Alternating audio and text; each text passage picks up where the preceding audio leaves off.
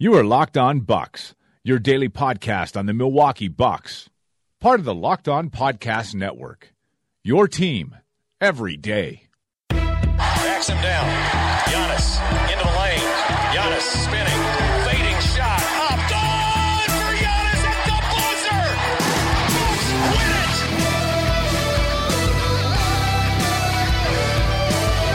We may be young, but we believe on the future. Bucks win it.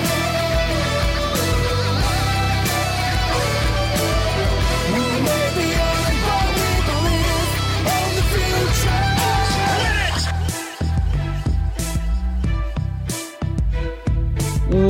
Welcome to Locked On Bucks. I'm Eric Name, Milwaukee Bucks reporter at ESPN Milwaukee.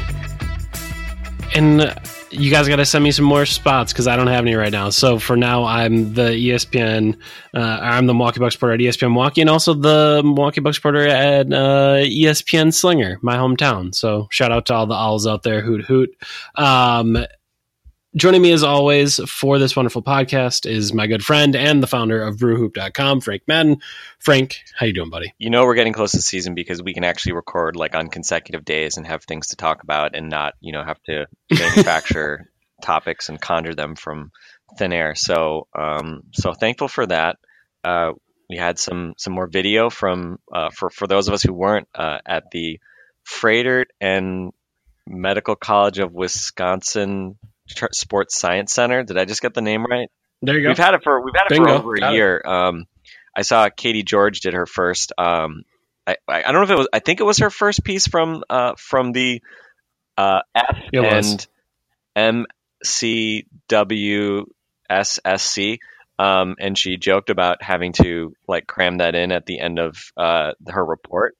And then like as I was thinking about it, I was like, okay, I'm obviously not a television personality, but I've seen that phrase now for over a year, and it's still just crazy awkward to say even now. So I feel like that's, between that and Giannis Antetokounmpo, those are the kind of litmus test things for new Bucks, people on the Bucks beat or Bucks TV and all that. So shout out to you, Katie, for clearing your first hurdle.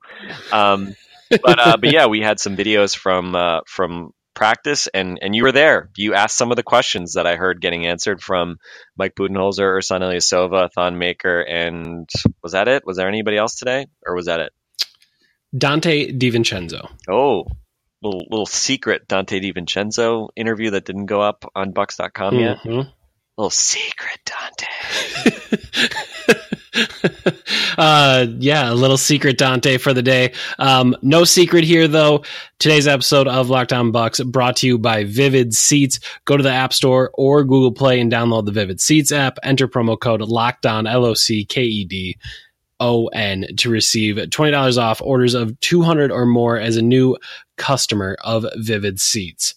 So $20 off orders of $200 or more as a new customer of Vivid Seats. So go out and do that today. We're always happy to have new sponsors, new partners, and thank you so much for Vivid Seats. We're happy to have you. So there is some secret Dante. Also some talk of Dante from Mike Budenholzer being very impressive, which we didn't talk about this last week. And again, we're going to kind of flow in and out with some fact or fiction, or really we're just going to end up talking about everything that we've kind of thought about in the last couple of days a little bit today. So Budenholzer said that, which obviously we know Bud kind of a Dante DiVincenzo guy.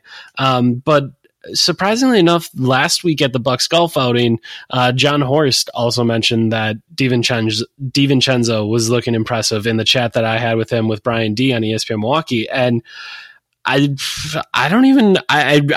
truly don't know what to think of it, because I mean, maybe it's true. Maybe he does look impressive, but I guess in my mind, like I'm just at a spot where enough Bucks first rounders have disappointed at this point that it's just like, well, you got to prove it. Like I'm not going to believe anything about any rookie until I actually see something. Yeah, I mean, if the Bucks actually got like anything resembling serviceable rotation minutes from a first round pick, that would be really the most we've seen since Jabari Parker in his first 25 games before he tore his ACL. I mean, Thon obviously had some moments as a rookie, but I mean, he was not like a good or useful or even decent rotation player as a rookie in that kind of second half of the season when he started getting some run. I mean, that was still very much, just random kind of sparks of play with a lot of very rough edges. So the bar is not very high. Obviously, the bar is higher when you factor in that we have seen certainly Malcolm Brogdon, obviously, being Rookie of the Year, albeit a underwhelming Rookie of the Year by that standard, but obviously a very good rookie. And Sterling Brown, I think, had some moments last year. I mean, I think if you saw kind of a Sterling Brown level of play from DiVincenzo this year, I'd be okay with that. I mean, I've said on this podcast that I think Brown's a better prospect than Dante probably. Not that they're that far apart, but just I think just from a physicality standpoint, I like what Sterling can provide maybe a little bit more. But I gotta say, seeing Sterling Brown again, I looked at Matt Velasquez when we saw him shooting after practice today, and I was just like, God, Sterling's just jacked, man. Like, that dude is big. And I mean, it shouldn't surprise you because obviously the brother of Shannon Brown, who was kind of another one of those guys that was big, it shouldn't be a surprise to me that he's big, but I just found myself thinking that again as he was taking some threes and then some sidestep threes with Darvin Ham. It was just like, man, that dude is big in a league where you are trying to play physical defense on the wing and, you're trying to cover multiple positions.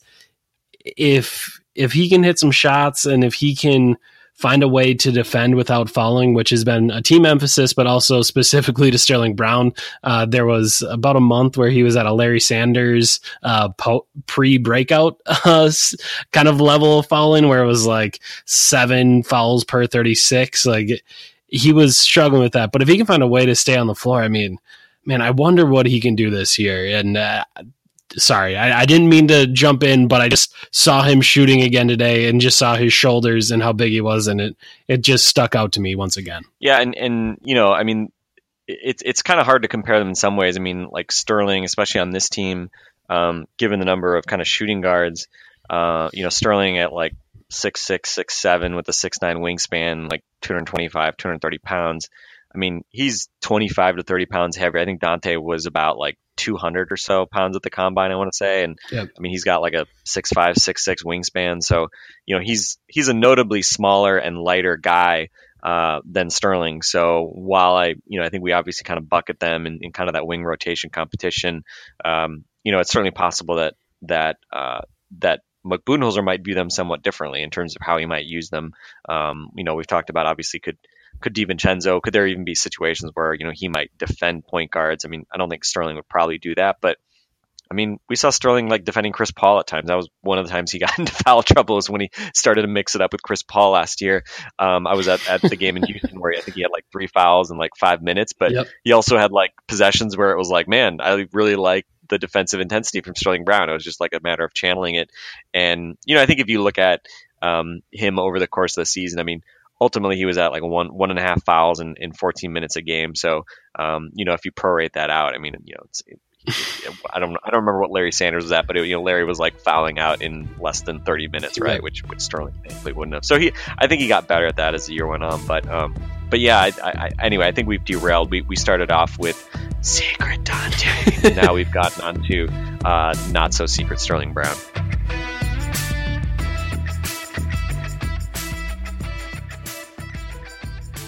Well, I guess kind of what I wanted to jump in on there is, so one of the big ideas I think of this offseason has been Mike Budenholzer and trying to find the breakout guys. I know we've both gotten these questions from people on Twitter, like, okay, who's the guy that's going to really get the biggest impact from having Mike Budenholzer as a head coach? Who's the guy that's really going to improve? Who's going to be the breakout guy? And we've had a lot of talk about it. And I mean, I think both of us kind of end up coming back to Sterling a lot. I know both of us are kind of wondering if Tony Snell can have a year where again, he still shot 40% from three last year, but by the end of the season, he was in and out of the rotation. I think we both think Tony Snell could possibly benefit from having Mike Budenholzer around. And we've been thinking about all that. And then one person that always gets brought up is Thon Maker.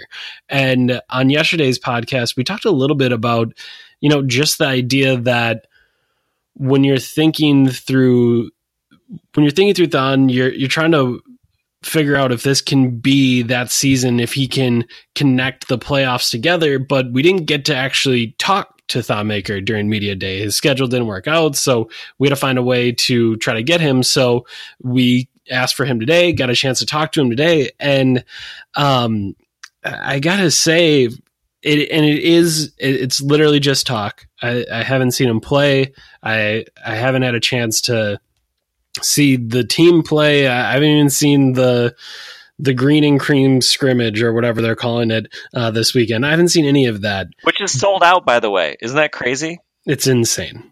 Selling out a scrimmage is... That's awesome. And I know that it's not like that, they were charging $100 a ticket and they were trying to, make a ton of money. I mean, it's obviously just about getting people out there, but that's a pretty great testament to people's interest in the team and the interest in the new building. And anyway, I just derailed you, but yeah, shout out to Bucs fans for hopefully showing out for a great scrimmage this weekend. No, it's absolutely crazy.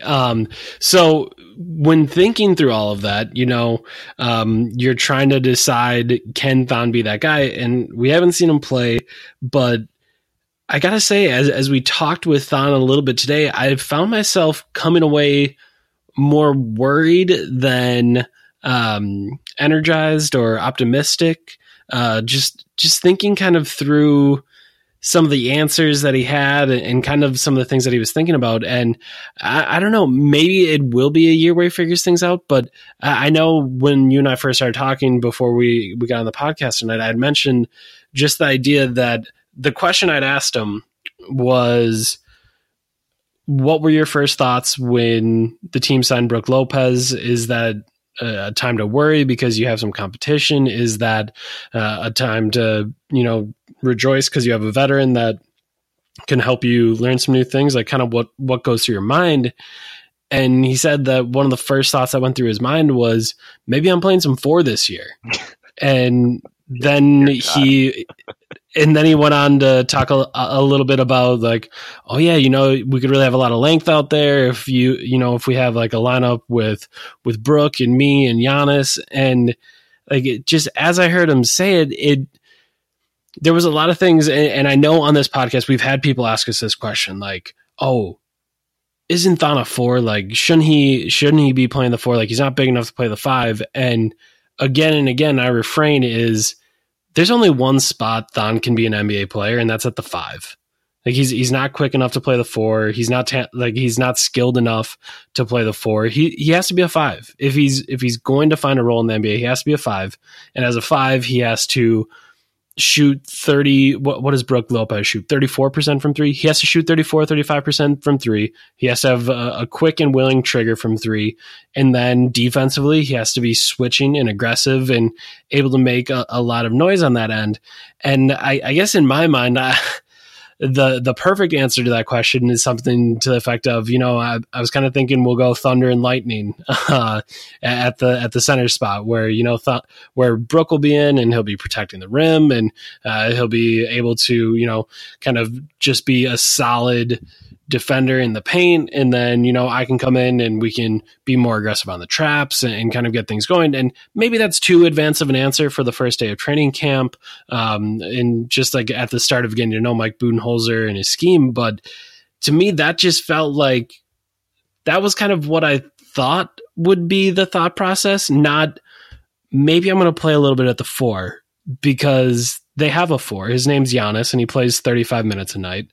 And they have a backup 4 who Mike Budenholzer loves in Ersan Ilyasova, who's going to mop up the rest of that time. So there's not really any minutes at the 4. So if your thought is maybe I'm going to play the 4, that means maybe you're not playing. Well, I think this is where we need to bring back Billy McKinney for, some of his workout, NBA prospect workout reality checks. And Thon had one of the all-time, workout day reality check moments in 2016 when he, when asked to describe himself, he said he thought of himself as a modern KG, which I understand was, aspirational and guys don't usually come in and say, I hope to be a, decent eighth man who can carve out meaningful. I hope I can be a modern Anthony Tolliver or something like that, right? Like that's not generally what prospects are in the mode of thinking or saying or selling themselves as.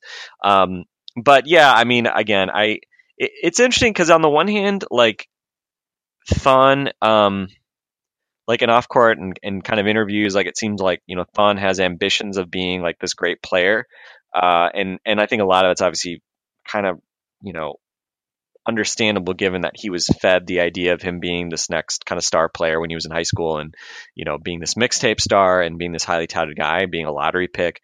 KG calling him a future MVP, reiterating KG's lack of qualification to ever be a scout at the NBA level. But then when you see the way Thon plays, I mean, I don't think he's not a guy who's like getting the ball and like throwing up wild shots and trying to, be a really high usage guy. I mean, granted, he's not an efficient scorer, so he should probably take even fewer shots than he does. But, he at least seems to have a reasonable sense of his place in the pecking order. And he, kind of has that put his head down and do kind of the little things type mindset, even if he isn't always very successful at doing little things such as defensive rebounding.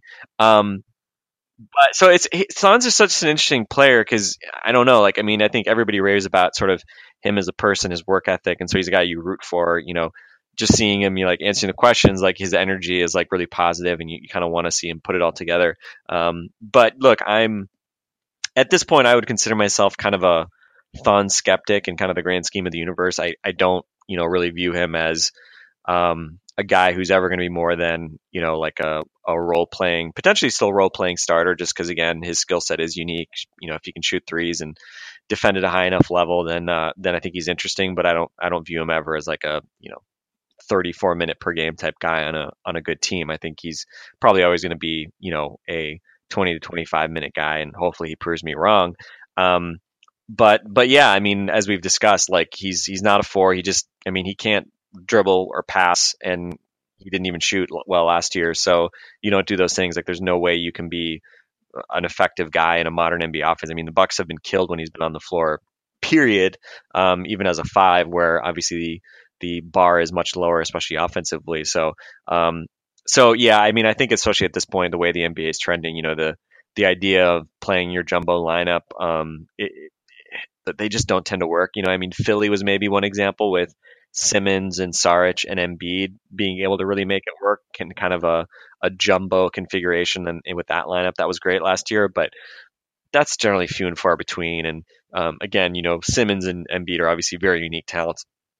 And so they're a bit different anyway. But yeah, I don't know. I mean, look, we're day one of camp. I'm not going to overreact to anything, and especially Thon, a guy who, usually kind of talks big things.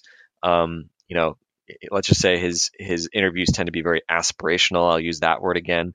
And I think with Thon, it's kind of a metaphor in a way for the way you have to use him. Like, you can't. I mean, if he ever plays the four this year, that's Mike Budenholzer's fault. Like, look, Thon is like the wind up toy. You set him out there. You hope he's playing with energy, and you try to keep things simple for him. And I think he hasn't shown an advanced ability to play different types of defense. I think he's been really good when he switches.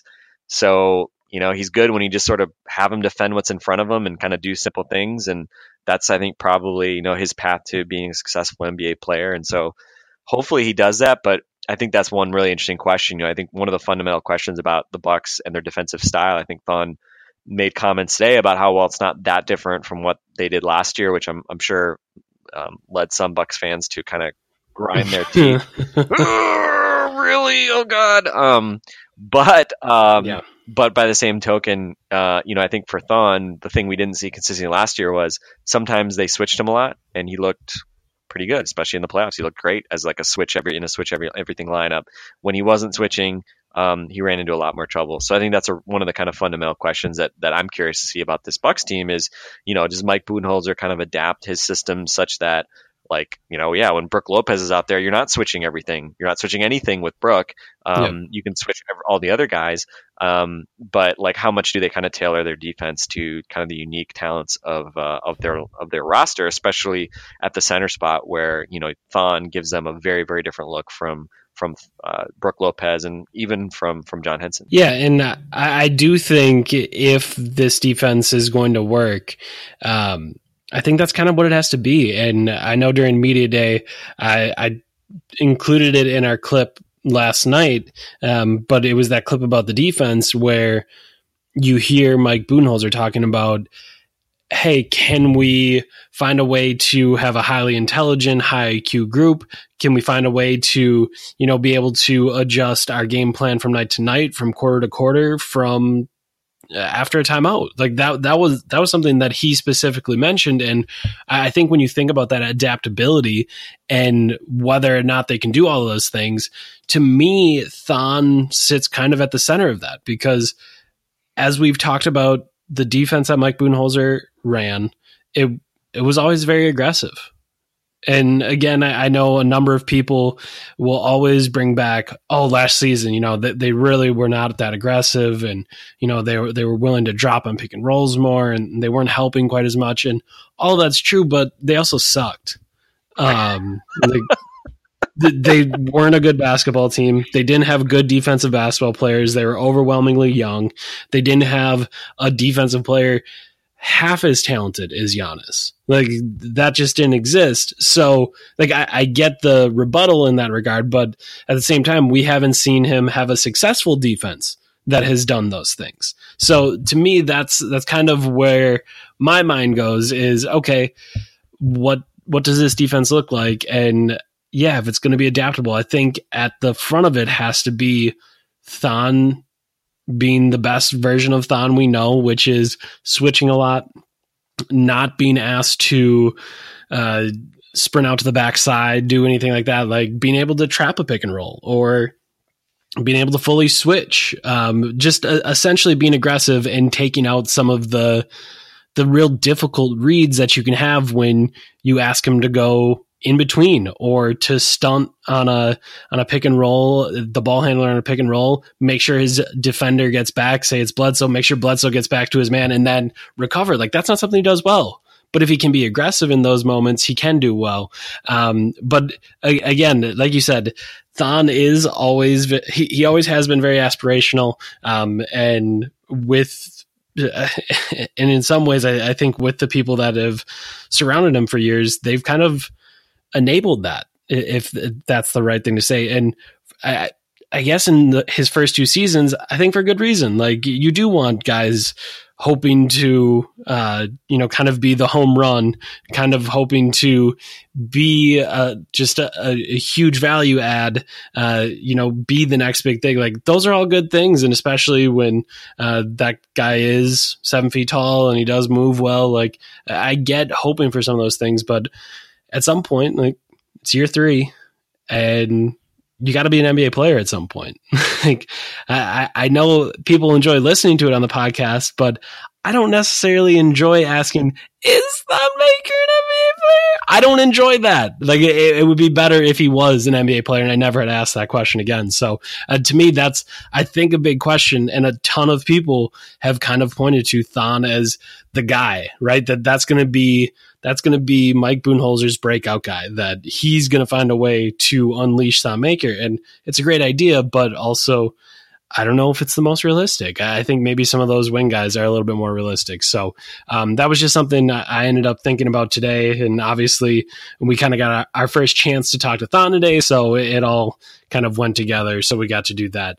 I was going to say, there's one or two other things I want to talk about with Coach Bud from our talk with him today. But first, we didn't talk a ton about Giannis yesterday, which is, I think, one of our fatal flaws is we get so deep into Buck stuff that we don't talk about, the best player on the team and the guy that's going to be an MVP candidate this year. I would say from the stuff that we heard from Giannis on Monday, I think obviously the most interesting stuff was probably the Kobe stuff, right? Like I don't know that he said anything else really earth-shattering outside of that, but I mean, many times before I've called Giannis a Kobe level lunatic, and somehow managing to out lunatic Kobe at a workout you have with Kobe by showing up 3 hours early and doing a full workout before he actually showed up. Yeah, if there was ever any doubts that he was a Kobe level lunatic, well, those should go away, because he definitely is. Well, but the plus side is that he's actually like socially not weird and not like an outcast, like especially young Kobe was. You know, like you always hear the stories that Kobe like didn't know how to interact with people when he was first coming to the NBA, and just like, you know, growing up, he just got used to just sitting at home. What were the stories about, like, you know, I forget what it was, like his like high school girlfriend, like he would just like invite her over just to like sit around and watch highlight videos of himself or something like that. Like, so he stayed out of trouble, but he was like a pretty lame hang, it sounded like, which Giannis has managed to kind of find seemingly this balance of being like this really gregarious and fun person, you know, off the court, but then also mixing that with this like really driven, kind of focused, you know, mindset in terms of, you know, working on his craft and having that, you know, the Mamba mentality in the gym, while still having, you know, being like a functional non-sociopath outside of that. So shout out to you, Giannis, for being like this amazing person that is easy to root for while also, you know, working relentlessly to get better. Yeah, I mean, I think if anyone has missed it, I'm guessing if you listen to our podcast, you know, probably have seen it or heard about it, but the series of it was one interview that they broke up, and I think it's now 4 parts of Jim Paschke interviewing Giannis. They did this last year as well. It's definitely you know, a great thing to check out. Fun to hear Giannis tell stories about not just Kobe, but just, you know, general, like kind of what he's been working on. You know, I enjoyed the anecdote about where when Jim, I think, like came into the practice center and Giannis was playing and like Giannis like yelled at Jim to like, hey, watch me shoot this 3. Like he was basically, hey, look what I can do now, and you know, he like hit a 3 or something like that. There's never been anything more easy to imagine than Giannis telling Jim like, hey Jim, watch me, and like hitting a 3 like that. It's very Giannis. Yeah, which is like kind of one of those things that is like, yeah, I mean, whatever. It's like a meaningless thing in some respects, but then it's kind of symbolic of the fact that, yeah, Giannis really did want to. I mean, he knows that the 3-point shot is kind of the thing that is missing from his game, and that it's something that obviously would change the dynamic of how teams have to defend him and the geometry of the court for his team. So it sounds like that legitimately was a bigger point of emphasis than it's ever been in the past this summer. And, you know, that fun little story, I think, is kind of emblematic of that. You know, it's like, hey, this is a big deal. I'm taking it seriously. So definitely we're checking out all that. The Kobe stuff was interesting. I will say this, if you guys watched the Kobe part of the interview on the Bucks Facebook page, I think it was originally just on the Bucks Facebook page. Now it may be partly on Twitter and thebucks.com as well. But if you don't find it there, go to the Bucks Twitter or Bucks Facebook page.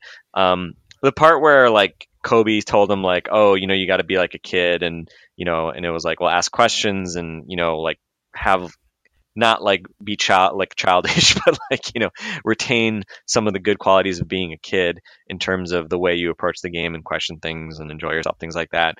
And I thought it was kind of lame, though. I don't know who asked the question. We don't have to out the person who asked the question, but somebody then like in his media day was like, oh, we heard about Kobe telling you to be like a kid. What did he mean by that? It's like, Giannis answered this exact question on this damn Facebook interview.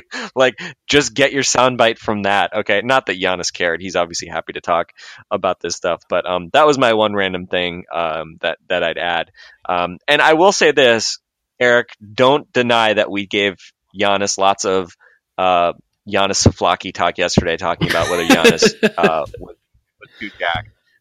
So we got a fair bit of, you know, Giannis over scrutiny in yesterday, but it did come at the end. So again, we don't mean to ever put Giannis on the back burner, but yeah, it's funny. He's the guy we take for granted because we kind of know what we can expect from him, and all these other guys are the ones we question. But obviously that we don't want to lose sight of the greatest Bucks player, certainly that I think I will ever see in my lifetime. Yeah. Which is pretty awesome to think about, to say out loud. So anyway.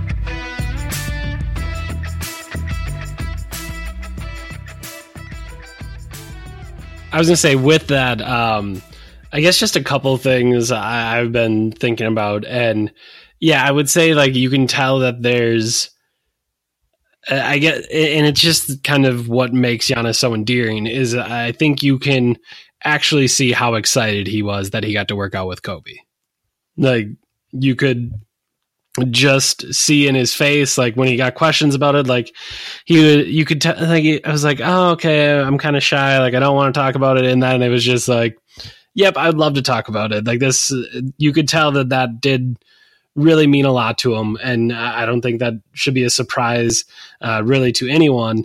The one thing that I do find interesting, and again, I kind of want to dig in on it at some point, and it'll require Giannis to be open about this, but I'm curious. I asked the question at Media Day.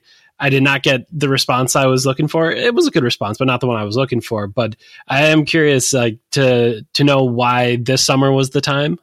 Like why, and again, obviously it required Giannis to get to a certain level to be able to think of working out with Kobe, asking for a Kobe workout, and then Kobe actually working out with him. But, like in the past, we've heard, oh man, what's Dirk's shooting coach's name? I can never think of it. Holger Geschwinder. There it is. Like Holger Geschwinder. Yeah, there you go. Thank you. I needed that. Sorry.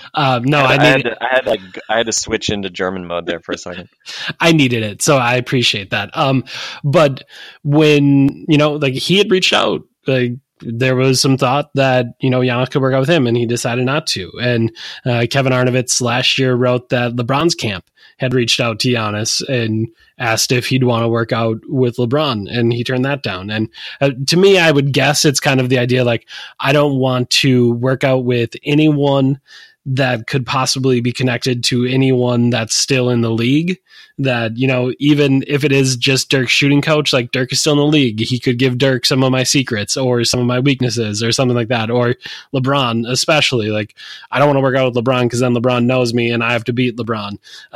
So I would just be curious, what was it that, kind of attracted him to Kobe? Because in many their mentalities may be very similar, but their games are, I think, incredibly different. Like they aren't very similar players. So I would just, I'm kind of fascinated by the decision. And obviously during his response to me, he said, well, Kobe's Kobe, which makes sense to me, and I get, but I would be curious to know a little bit more about that and kind of learn a little bit more about that. So just some other stuff, I'm kind of thinking about with Giannis. And I think everything else was pretty basic with him, just kind of the way that he thinks through things. And we've talked about it throughout this year throughout the summer, but how does Mike Budenholzer coach a superstar? He's never really had one before.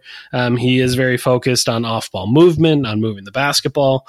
How does that sort of work with Giannis? And what does that mean for Giannis? I think those questions will be very interesting for us to kind of figure out as we move forward. So last thing I wanted to talk about for the day was Mike Budenholzer. And I think one of the things both Matt Velasquez and I noticed, and Ben Steele of the Milwaukee Journal-Sentinel as well, when we walked in was, hey, look at that. There's blue squares on the floor. Oh, look at that. Those blue squares happen to be in the corners, the top of the key, and on the wings extended. I wonder what those could be for. Obviously, kind of an idea for players to get to those spots and space the floor, that those are spots that they need to fill. And when we talked to Dante DiVincenzo about it, when we talked to Ersan about it, when we talked to Mike Boot. Oh, you're gonna let us in on some of this secret Dante interview? I swear it was tweeted out, but maybe it's not. I can let you in on some of the secret Dante. I don't even want to see it now because the mystique is more important to me than actually seeing it. But you keep alluding to it without giving me any real substance from it. Sure. So now it's just like it's like this is the interview equivalent of the Dream Team versus College Stars game, scrimmage from like 1992 or whatever that game was, that like was just like legendary. Like, oh man, the Dante DiVincenzo first day of training camp interview in 2018. Did anybody see it? A lot of people claim to have seen it. Not sure many did. Eric Name did. Didn't tell me anything about it though. Just kept alluding to it. So one of the things that was mentioned were those blue squares, and one of the questions asked of him was, is there any sort of penalty for not getting to it? Because I know we've heard in other spots, I think in Philly, they've talked about, I don't know if there's like certain points or something that you get that if you run to the spot. Toronto. Go ahead. Oh, are you talking about spots? I know Toronto did that thing last year where I think they were giving different point allocations for shots made. But you're talking about actually like tagging the spots, like bases or something like that, basically. Yep. Okay, yeah, a little bit. So in Philly, I think the kind of idea was that everyone on the floor gets a certain number of points during a practice, and you get points for hitting those spots in a certain amount of time or being the first one to those spots.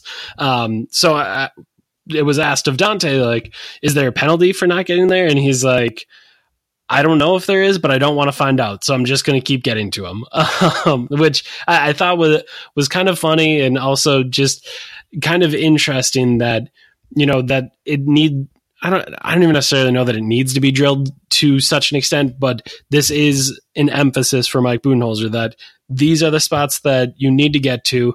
And I do wonder if it kind of flows into what we heard from Eric Bledsoe the other day, where Bledsoe was like, hey, I don't need to go back for the basketball. We got Malcolm, we got Giannis. They can bring the ball up the floor.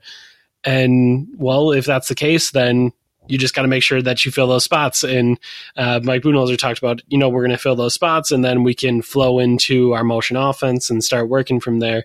And I think, I don't know that Mike Budenholzer has ever had a great offense, but I think all of the things people were hoping about, an offense that spaced the floor for Giannis, an offense that shot more threes, an offense that just generally believed in a more, I don't even know, a more ball movement, all of those things, like all the things people get excited about in offense. Like, I think all of those thoughts are probably going to end up coming to fruition here in this season. Yeah, I've been thinking about this a lot. We've talked a lot about kind of the fact that when you just look at what the Bucks were last year, there's more upside in improving defensively than offensively if you're talking about this Bucks team. And that's just because Jason Kidd's defenses have underachieved so much the last few years. And I never want to kind of like give short shrift to the idea that the Bucks offense still has room to grow, for sure, because I think, as we talked about on the last podcast, even the Bucks were 7th, they were way closer to being average than they were elite, right? Like there was not like, it's not like they were a dominant offense and a bad defense. They were, I would say, a good offense, and a subpar defense. But it's been interesting though, because I think, like, as we were talking, we did our fact or fiction exercise yesterday, and I was looking a little bit more at some of the numbers from the Bucks last few years as well as the Hawks last few years to kind of try to decode, like, well, what of these different traits, like whether it's transition offense, transition defense, offensive rebounding, defensive reading, like which of these areas, like, do we have reason to believe that there's actually grounds for expecting improvement? And I'd say it's kind of a mixed bag. I think defensively, they were, as I've mentioned, they were actually pretty decent in transition. There's an interesting metric that they have on our favorite Cleaning the Glass website, which is the points added per 100 possessions through transition, which I think is like a good way to sort of balance out, kind of like the efficiency versus frequency of transition offense. And the Bucks were slightly above average in both. They led the league in fewest frequency of transition points allowed, or transition attempts allowed last year. But teams were pretty efficient when they did get attempts, so they were only a little bit above average. And the Hawks were actually, last year they were slightly below average, but the years before that they were 9th, 3rd, and 3rd, going back from 16-17 to 14-15. So again, see my previous comment about them sucking. Yeah, exactly. But at least when you look at it, like, the good Hawks teams were actually, they actually walk the walk about this whole idea of being good in transition as a starting point, and they were that. Now, you know, Bud also mentioned, you know, being good at on the defensive boards. We've talked endlessly about the Bucks being terrible at that. Well, the Hawks were not good at the defensive glass. I mean, the best they were was 13-14 when they were dead average in the league. They were in the 20s the 4 years after that. So whatever Bud is doing systemically, you know, or personnel wise in Atlanta, it did not translate into good defensive rebounding. So we'll say, you know, I don't think there's necessarily a secret sauce to what Bud has systemically to make the Bucks magically really good at defensive rebounding. Do I think he can make them better in transition, even though they were already pretty good? Yeah, the track record seems to suggest that that's something that we could see.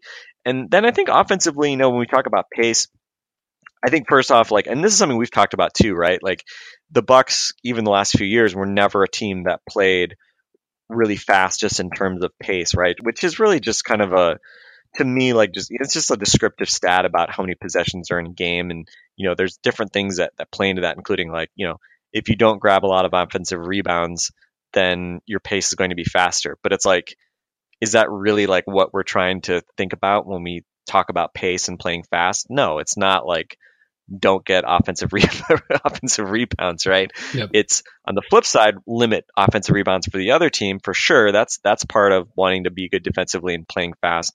But again, like pace is a bit, to me, like it's a flawed stat because to me it's like, you know, it's like and I think you may have used the allusion to like, well, you know, not necessarily running more, but just running smarter and doing that. Now, I think when you look at like offensively, you know, what the Bucks have done versus what Budenholzer's Hawks did.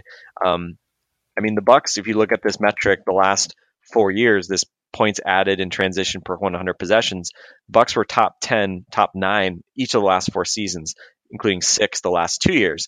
And so you can argue, well, that's just the Giannis effect, right? And that's very fair. That maybe that is just, you know, Jabari too. Jabari was Giannis good in that as well.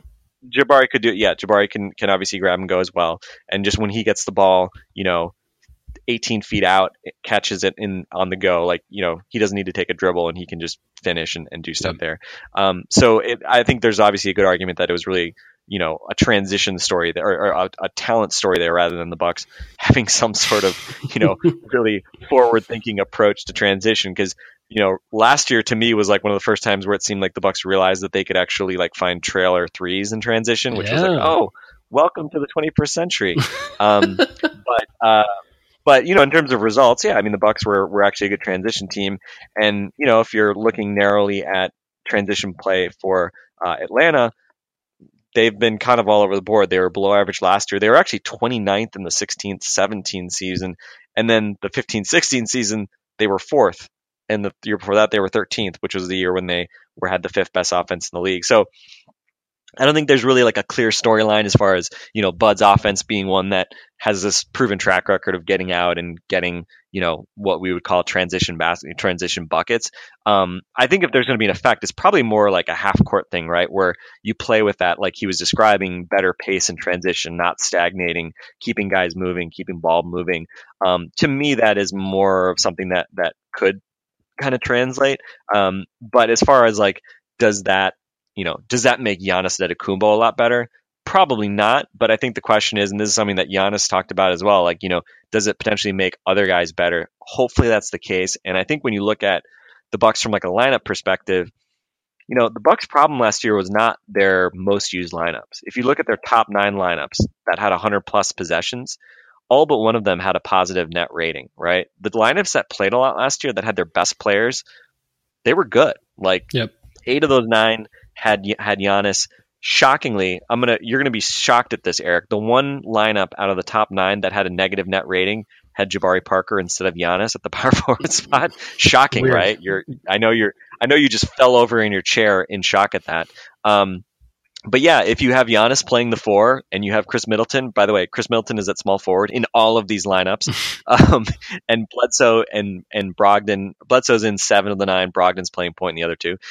If you have, you know, Bledsoe, Middleton, and Giannis out there at the 1, 3, and 4 spots, you're probably going to be pretty good offensively. I mean, all these lineups not only had positive net ratings, but they all had definitely very much above average offensive numbers. So I think offensively, I think to me, it's probably more about like, can you figure out a system that isn't reliant on your bucket getters just doing their thing, right? And I think that's certainly, I think, a fair criticism of what the Bucks did last year was too much of the offense was just predicated on, stand around and wait for Giannis to go draw attention and then wait for him to throw the ball out. And obviously, when Giannis isn't on the court, you don't have another Giannis that can kind of do that and carry offenses like that. So, I think that's why in large part we saw a lot of those kind of stark differences between, the Giannis on-off metrics.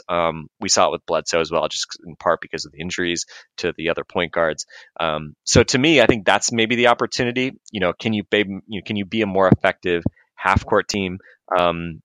Certainly that's an area that I think there's an opportunity for the Bucks to get better. But in fairness as well, they were actually, if you look at it points per play, they were actually 7th in the league last year in half court, which was the best they've been in like a dozen years. So, points per play, they were actually really good. They didn't get many offensive rebounds, but they weren't like a terrible half court team by any stretch last year. But still, I think there's definitely room for improvement there to, play a better brand of basketball, a more sustainable brand of basketball, and one that hopefully can also leverage guys other than, your superstar, uber talented guys to, be able to avoid falling apart when, you're going with kind of maybe some of the more random lineups out there. To me, I thought when I asked Mike Budenholzer that question today, I think he answered every concern you just raised. Like, I don't think he gives a shit about scoring in transition. Like, if I'm being frank, like listening to what he said there, like to me, it's, what he was saying there is, we got to find something, what we're doing immediately after that obviously you're going to be good if Giannis has the ball in transition. It's about, being able to do everything after that. And, like that's kind of where pace is created. And to me, it was, as I was listening to all of it, it's something that I've kind of hammered home a lot now that, like playing at a fast pace isn't about transition. Playing at a fast pace is not screaming at guys if they take a 3 5 seconds into a possession. It's about not screaming at guys if you take a shot with 12 seconds left on the clock instead of waiting all the way down until 2 seconds. Like it's about, finding good shots for all of your players throughout the clock. And for me, I guess the thing that made a lot of sense to me and resonated with me was that, you can get out in transition and Giannis is going to be great in transition. Bledsoe is going to be great in transition. And Jabari last year was going to be great in transition just by being themselves. Like those 3 great players in transition, no matter what, but you want to be able to be good offensively other ways. So I just thought last year, there was times where they did push the ball up the floor and they would get baskets. And obviously, as you mentioned with the points per possession kind of stuff, like they scored efficiently on the break. But I would be curious. And again, I need to kind of research all of this and double check, but I would guess in the semi-transition or secondary break portion of an offense, let's say 18 to 12 seconds on the shot clock, I would guess the Bucks didn't do well. And when I say well, I mean, weren't taking a bunch of shots during that time and weren't particularly, maybe they were efficient, but they weren't finding easy baskets during that time. And to me, listening to Mike Budenholzer talk about how, pace is inclusive of half court as well as, getting out in transition for fast breaks, like that just kind of spoke to me and the things that they didn't do last year, that so much of what the Bucks did in transition and in the half court was about the individual brilliance of a couple players. Like Giannis is a special player in the half court and in transition. There's no denying that he's a special player at all times. And sometimes you're just gonna be able to score. Like that's what he does. And Chris Middleton at the end of a shot clock, he's quite good in those situations. He's going to be able to score. Eric Bledsoe, he's going to find ways to score in transition because he's faster, he's stronger than guys. And at times in the half court, he's going to bounce off of a point guard and be able to finish. And in the last few years, everything has just been about the individual skills and ability of their best players. And I just think everything that he's kind of thinking about is, or at least in that answer, when I asked about it, like, are we talking about pushing pace? Because the question I asked was, I haven't been in an NBA training camp where a coach hasn't mentioned wanting to push the pace. Everyone, if we're playing training camp bingo, that in spirited practice, like those are going to be there. So just kind of the idea that, are you talking about doing things smarter, or, doing things with a little bit more, purpose. And to me, that's kind of what it seemed like. And I go back to that article that was at Cleaning the Glass last week about, hey, these are some baskets that the Hawks were able to get off of their fast break, where they moved right into their motion offense, where, I mean, it was like layups for Dennis Schroeder after like 2 or 3 screens. And I mean, no offense to Dennis Schroeder, but he isn't as good as the 4 best players on this team. Like he's not as good as Giannis, Middleton, Bledsoe, or Brogdon. Like those 4 are all better than him. Like if he can get those looks, I would certainly hope that those guys can get great looks as well. So I don't know. I just think it's going to be really interesting to watch. And it's another one of those situations where the perception of the Bucks may not match up with the number that the Bucks put up. And we've kind of talked about this throughout. The Bucks were good in transition last year, and, they were good offensively last year, but despite all of that, much of it came down to the one-on-one ability of some of their players. And yeah, I think as you watched them, you just thought there are so many ways in which they can grow. And again, they were 7th in offense last year, but I do still think, there is that opportunity to maybe not just be a good offense, but, jump up in the elite area of offense. And it'll be interesting to see if they can actually get there. Yeah, for sure. I mean, I think I'm more curious about the defense, but I think the offense is also fascinating for the kind of reasons you mentioned, right? I think the funny thing is, like, I think you could have compelling arguments on both sides of the basketball, and that just kind of underlines, hey, the Bucks were the worst scheme team in the league last year, right? And if not the worst, like probably bottom 5 on each side of the ball. Not great, Bob. Not great. So we'll see. I think it's going to be just really fun. And again, I think it's going to be interesting to see. I mean, I'm curious, adjusting to a new coaching staff, like how much of a learning curve is there going to be on both ends? And, we're not going to have a sense of it, obviously, until we kind of get into this season of ways. But I don't know how quickly, again, like maybe defensively, if there's maybe fewer tweaks to generally kind of what they're doing, and it's more about just being better and smarter and emphasizing some different things, maybe that part comes a little quicker. But then again, they also have kind of more, they have kind of farther to go to get good defensively versus offensively. It sounds like they're probably changing more offensively in terms of kind of like the broader kind of scheme, and yet fundamentally, there's such a wonderful contradiction. It's fantastic. Well, and I think offensively, I think we would agree, right? Like offensively, it's much more about offense is much more about like, are you talented or not, right? Like offense is much more the roll the ball out, and if our guys are better, we're going to score, and you're not, and you're going to have a hard time scoring. Versus defensively, it's obviously I think much more of a schematic coaching, non-talent driven type of question. So, and to me, that's partly also why I'm more interested in the defense, just because I think offensively it's easier to be good, and hopefully you can tweak this and squeeze even more out of what the Bucks have to get beyond just being pretty good offensively to something great. But defensively, I think that's where a lot of times coaches can really kind of show how dynamic they can be, but we'll see. I mean, again, maybe not huge changes to the roster, but some. And I think offensively, the other thing we haven't necessarily talked about a lot. I mean, Ersan mentioned it. He was just like, play with pace, and like I said, play with a lot of pace, shoot with a lot of threes, or whatever my Ersan impression is. That wasn't bad. Was that okay? Yeah. I'd have to really think through like a more. He always says like I said. That's like his filler phrase. Like I said.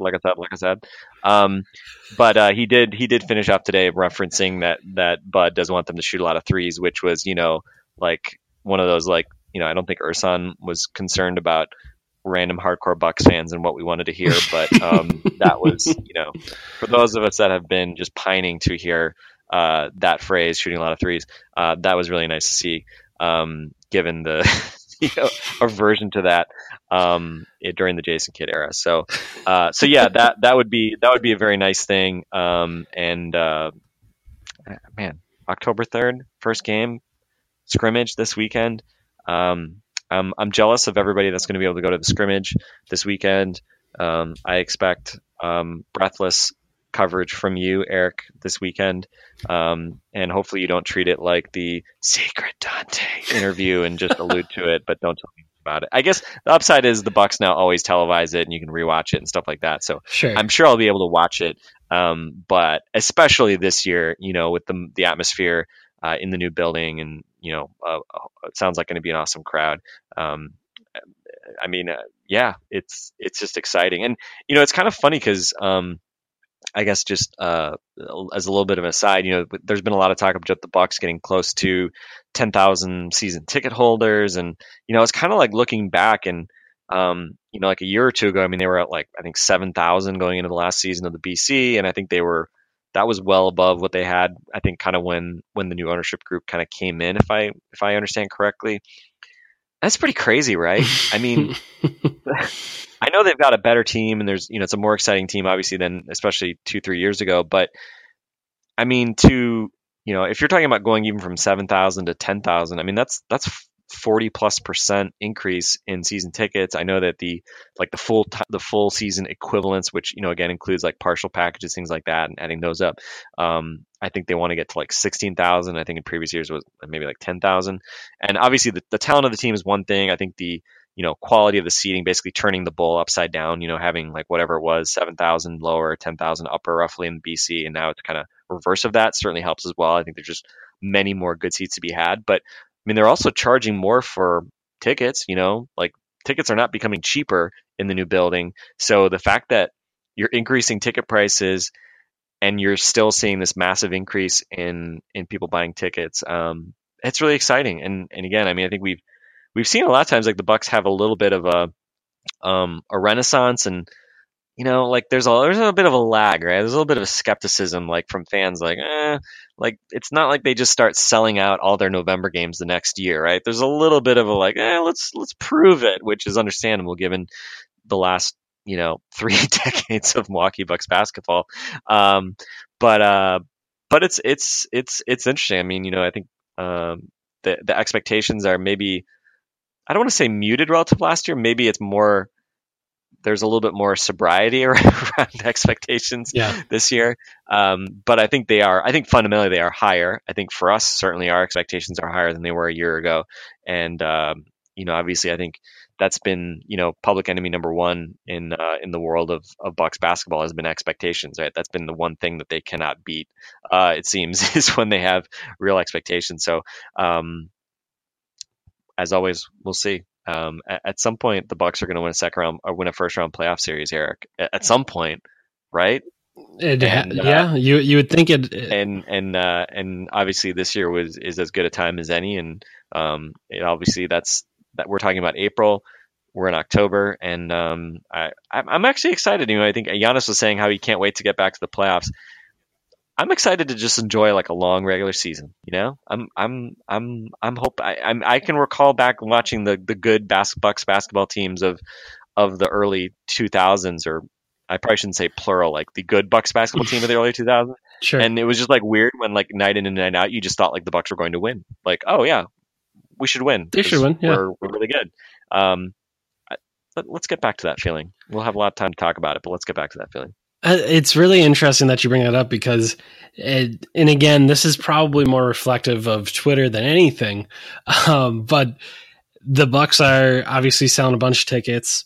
Season tickets are great, new arena, all this stuff. And it just seems like, and again, maybe like you said, maybe it has something to do with like the players and team kind of taking a more reserved kind of preseason thought process, but it is funny, and I guess maybe it's some of the residual, like Jabari Parker, you're losing the number 2 pick, like is the organization going in the right way? Like I end up seeing like a bunch of comments about like, oh, going to be another another 8 seed, or they're just never going to win. Like, ownership is all messed up, and they're just never going to overcome that. And I mean, to some extent, like, obviously we've talked about the problems with the governor's seat for ownership and some of the decisions and stuff, but like, this team's going to be good. And like, it's kind of weird to see so many people like saying, the 8 seed comment, like, they weren't the 8 seed last year. So like, that's just not something that they are. And like, on top of that, like, I kind of get general pessimism about the Milwaukee Bucks. I've obviously followed the Bucks for my entire life, so like, I can get it. But man, if there's ever been a time to be excited about Bucks basketball, you have Giannis on the precipice of a possible MVP season. You have a new coach that is overwhelmingly well respected. I don't think there's like questions about, oh, can this guy do the job? He's not a first-time head coach like Jason Kidd was, or I shouldn't say a first-time head coach, a head coach in his second year, or a former player or anything. Like, this is a guy, Greg Popovich, disciple. Like, man, that's great to have a new coach like that. They have a new arena, which is awesome. It's not the Bradley Center, but it is very nice. And you have a guy in Chris Middleton who just had a career year. Like, there's so many things to be excited about. And yet again, like I said, maybe it's more reflective of Twitter, but on Twitter, I keep seeing people like, oh, I don't know, Bucks are going to blow it, or they got to prove it to me. And it's just like, man, I can't remember going into a season thinking the Bucks were going to be as good as I think they're going to be this year since 2000. I mean, I shouldn't even say 2000. It would have been 2001 for the 2001-2002 season, like after they had gone to the Eastern Conference Finals. Like, that year, I was like, oh yeah, they're going to be really good this year. Obviously, it didn't work out. It hasn't worked out much since then. But it's kind of weird, just kind of square up. So hopefully people are excited. Hopefully, us getting back to podcasting every day has people excited, because there's nothing more enthralling than our podcast and long, blithering conversation. But hopefully people are excited, because I mean, I think both of us are pretty excited about the season, and kind of to watch and see what the Bucks have for us this season. So we'll see what that all looks like. All right. For Frank Madden, I'm Eric Name. This has been Locked On Bucks. We'll talk to you guys later.